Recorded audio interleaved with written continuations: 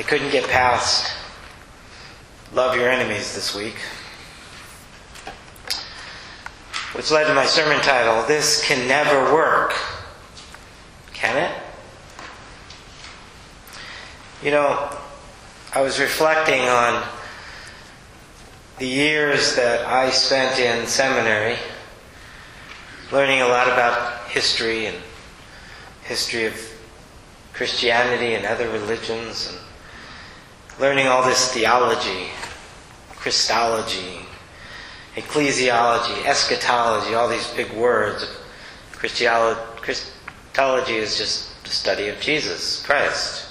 And ecclesiology is the study of what it means to be the church. And eschatology, the study of where it's all ending up in the end of this. Learning in seminary all about pastoral ministry and biblical studies and reading how the Bible was originally written and different ways to approach it and understand it. And learning how to teach some of this stuff and how to put it into a sermon and all the how-tos. I've given many sermons over the years, and I've been inspired, maybe you have, by many really great preaching experiences that I've seen out there and what people can do. And now, when I really want to go for my fix, I have all these podcasts of sermons from different churches that I can listen to. Mostly, I like to listen to other ones in the United Church of Christ, but I have at least 40 of them that I subscribe to. Now, I'm not crazy enough to listen to them all every week.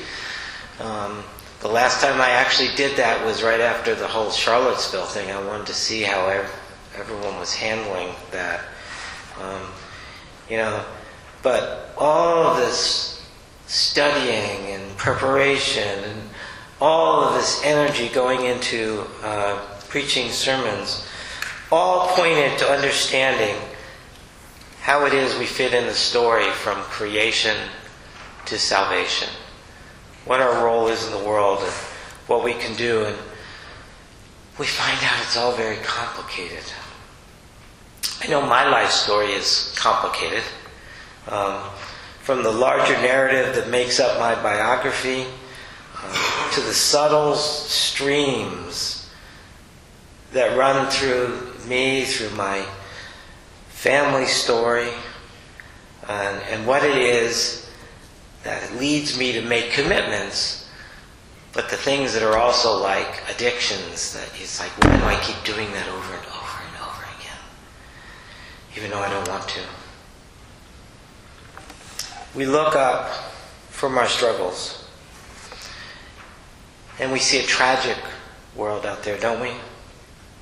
It seems spiraling out of control, with lots of power and abuse all around, domination, and a lot of tribalism, different groups pitting themselves against other groups, slavery and sex trafficking and drugs and racial and prejudices of all kinds of imagery between people based on historical grievances sometimes that go back hundreds and hundreds, sometimes thousands of years. It could go on for hours on the tortured reality of our world and of so many of us in the inside, in our hearts, in our minds, in our very spirits. And in the context of this, from all the stuff I learned in seminary, from all the sermons we hear, and every time we go back to the texts in Scripture, we always come back to the same answer. It just seems so simple, but so complicated. It has something to do with love. And then all the problems of the world, all the problems in our lives, they could just go away. We become more united as human beings. When you think about it, love is like a fuel in a way. When we really have that love inside of us, it powers us to do so much. But we also know that this fuel can get contaminated. And we think it's love and it's something else. And that has to often do with complicated histories in our families and in our world. We know that without love, we see it everywhere. When it's not there at all, it's just disaster. One problem and one disaster right after another.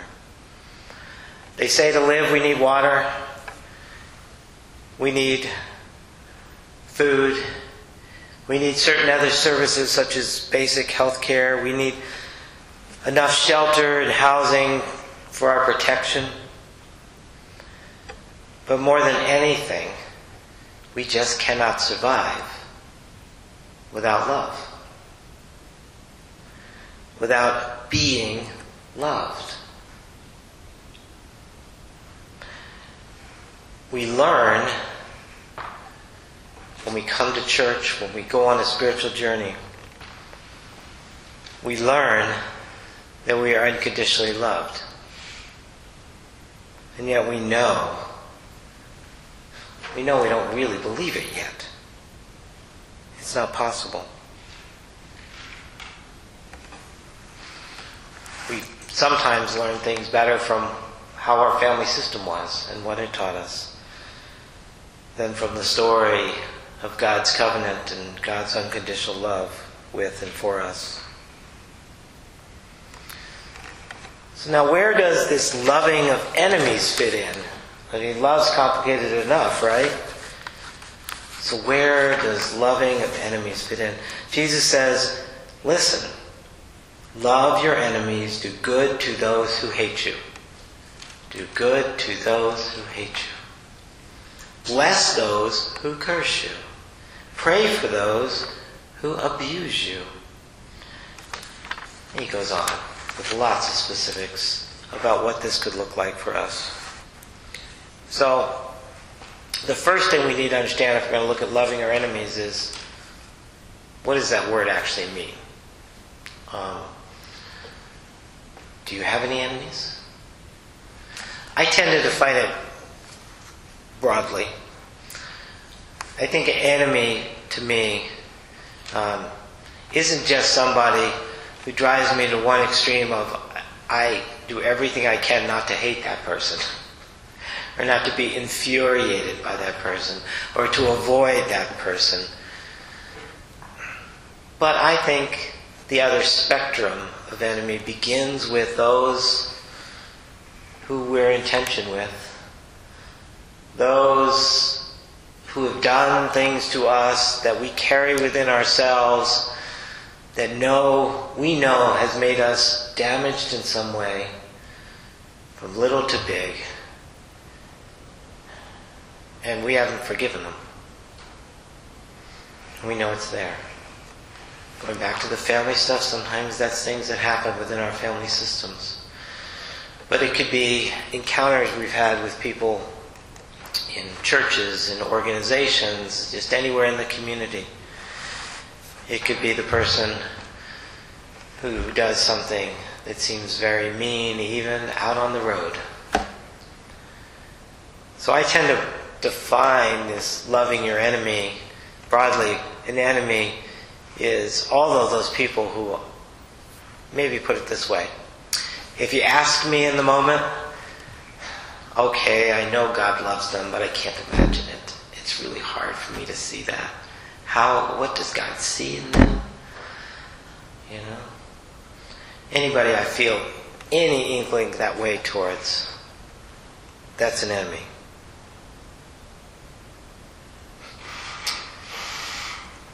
And Jesus says, love your enemies. Once we do our own work, maybe it will become more possible.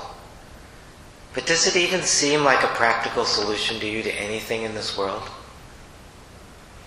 I mean, bring it on a bigger scale for a second. So, the United States has an enemy, North Korea. We're about to have a second summit. The presidents of the two countries. They're our enemy. Would loving our enemy in negotiations help us make progress? And what would that look like? Or would it just make us look weak? Who wants to look weak?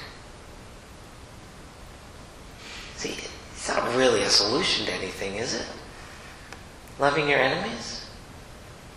What's going to happen? We're going to get walked over if we love our enemies.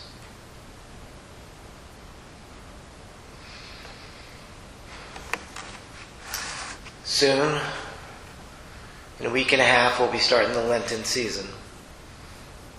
And it's a time when we go right back to the very roots of who we are in our creation, and we do some reflection about our understanding of ourselves and our understanding of God and how we can authentically move forward toward God, toward what God has created us to be. We all want love, right? We all want it. If you're a musician, you can't get on the hit charts if you don't sing about love. We all want it. Everybody wants it. You know? But what we will learn if we're willing to enter into the Lenten season is the only way to have more love is to go and deal with the wounds that are inside of ourselves. Every single one of those wounds inside of ourselves have something to do with love, the lack of love, the betrayal of love, the expectations around love, the false understandings that maybe we have about what love really is. Every single one of the wounds that we have inside of us have something to do with that. And as long as those wounds are not being healed, as long as we haven't found some way to work to heal those wounds, we will never feel deserving of the unconditional love of God. And if we don't feel deserving of the unconditional love of God, then first of all, yes, the wounds will never go away, because that's part of the healing process. But also, we'll never be able to love the way Jesus calls us to love. We'll never be able to get to this ultimate of loving our enemies, loving those who in some way we view as having either wounded us or wounded others who we care about. We'll never get to this. And we'll continue to perpetuate the cycle that keeps us away from God's dream and God's vision for us. I wrote a little note on the side of my notes here for today because I was chuckling. I haven't really done one of these sermons that got me in trouble for a while. But you all, many of you know that I can sometimes get in trouble because I don't come to church for politics. And that was too political, that sermon. Well, most of my pastor friends hear this once in a while, if not all the time. And, I think it's actually more threatening to talk about loving our enemies.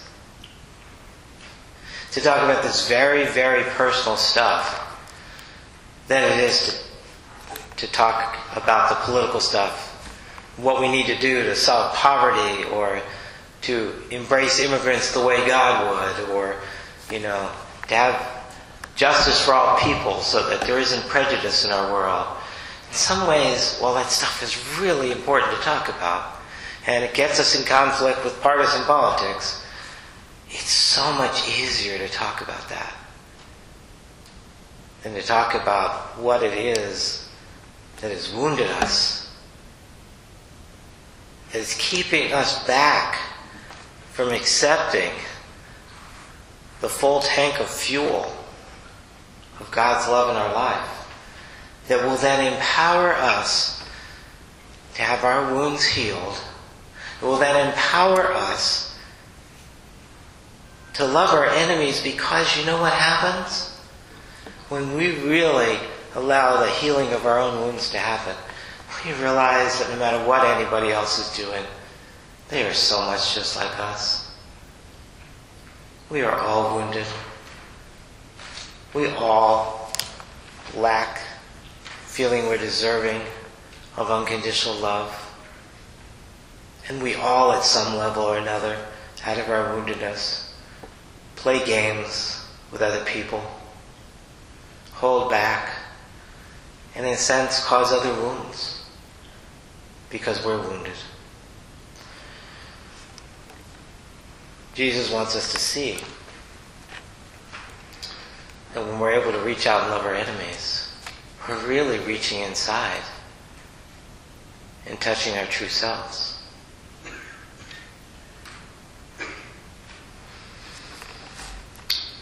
So, loving your enemies might be one of the hardest things to preach about. I think one of the other hard things to preach about is, you've heard me talk about it before, is Acts chapter 2, where it talks about in true community, we just share everything that you individually own according to need, and we don't worry about who owns it. Like your house, things like that. That's a tough one to preach. But this is a tough one to preach, because it's so personal. It exposes all of us.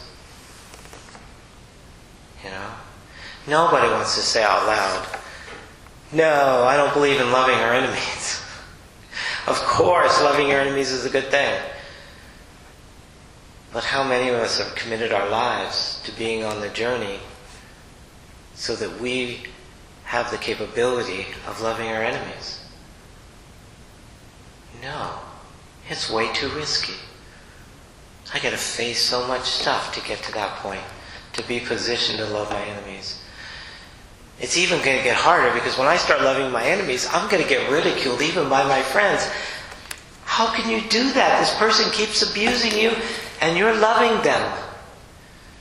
Because the other complication about loving is, loving our enemies doesn't mean taking all healthy boundaries away and letting somebody just run over us and abuse us or something like that. It doesn't mean that.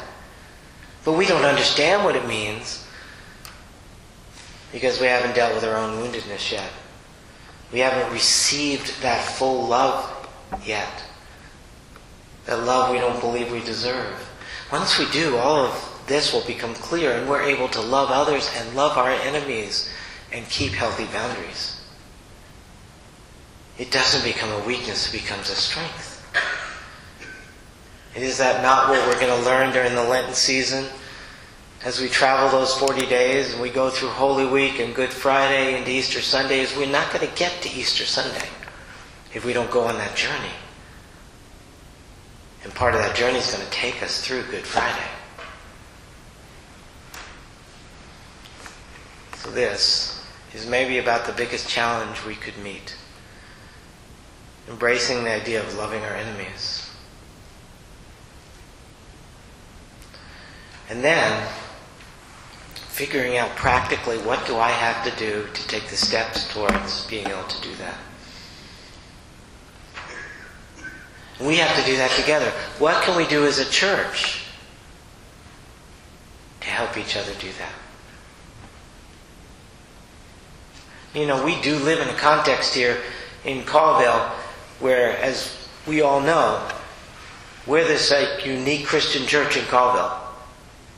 And without even knowing us, we hear other people, just because they know what we stand on a certain issue or relationship or something, and we hear things that they say about us. Doesn't that make you mad? They don't even know you and they do that?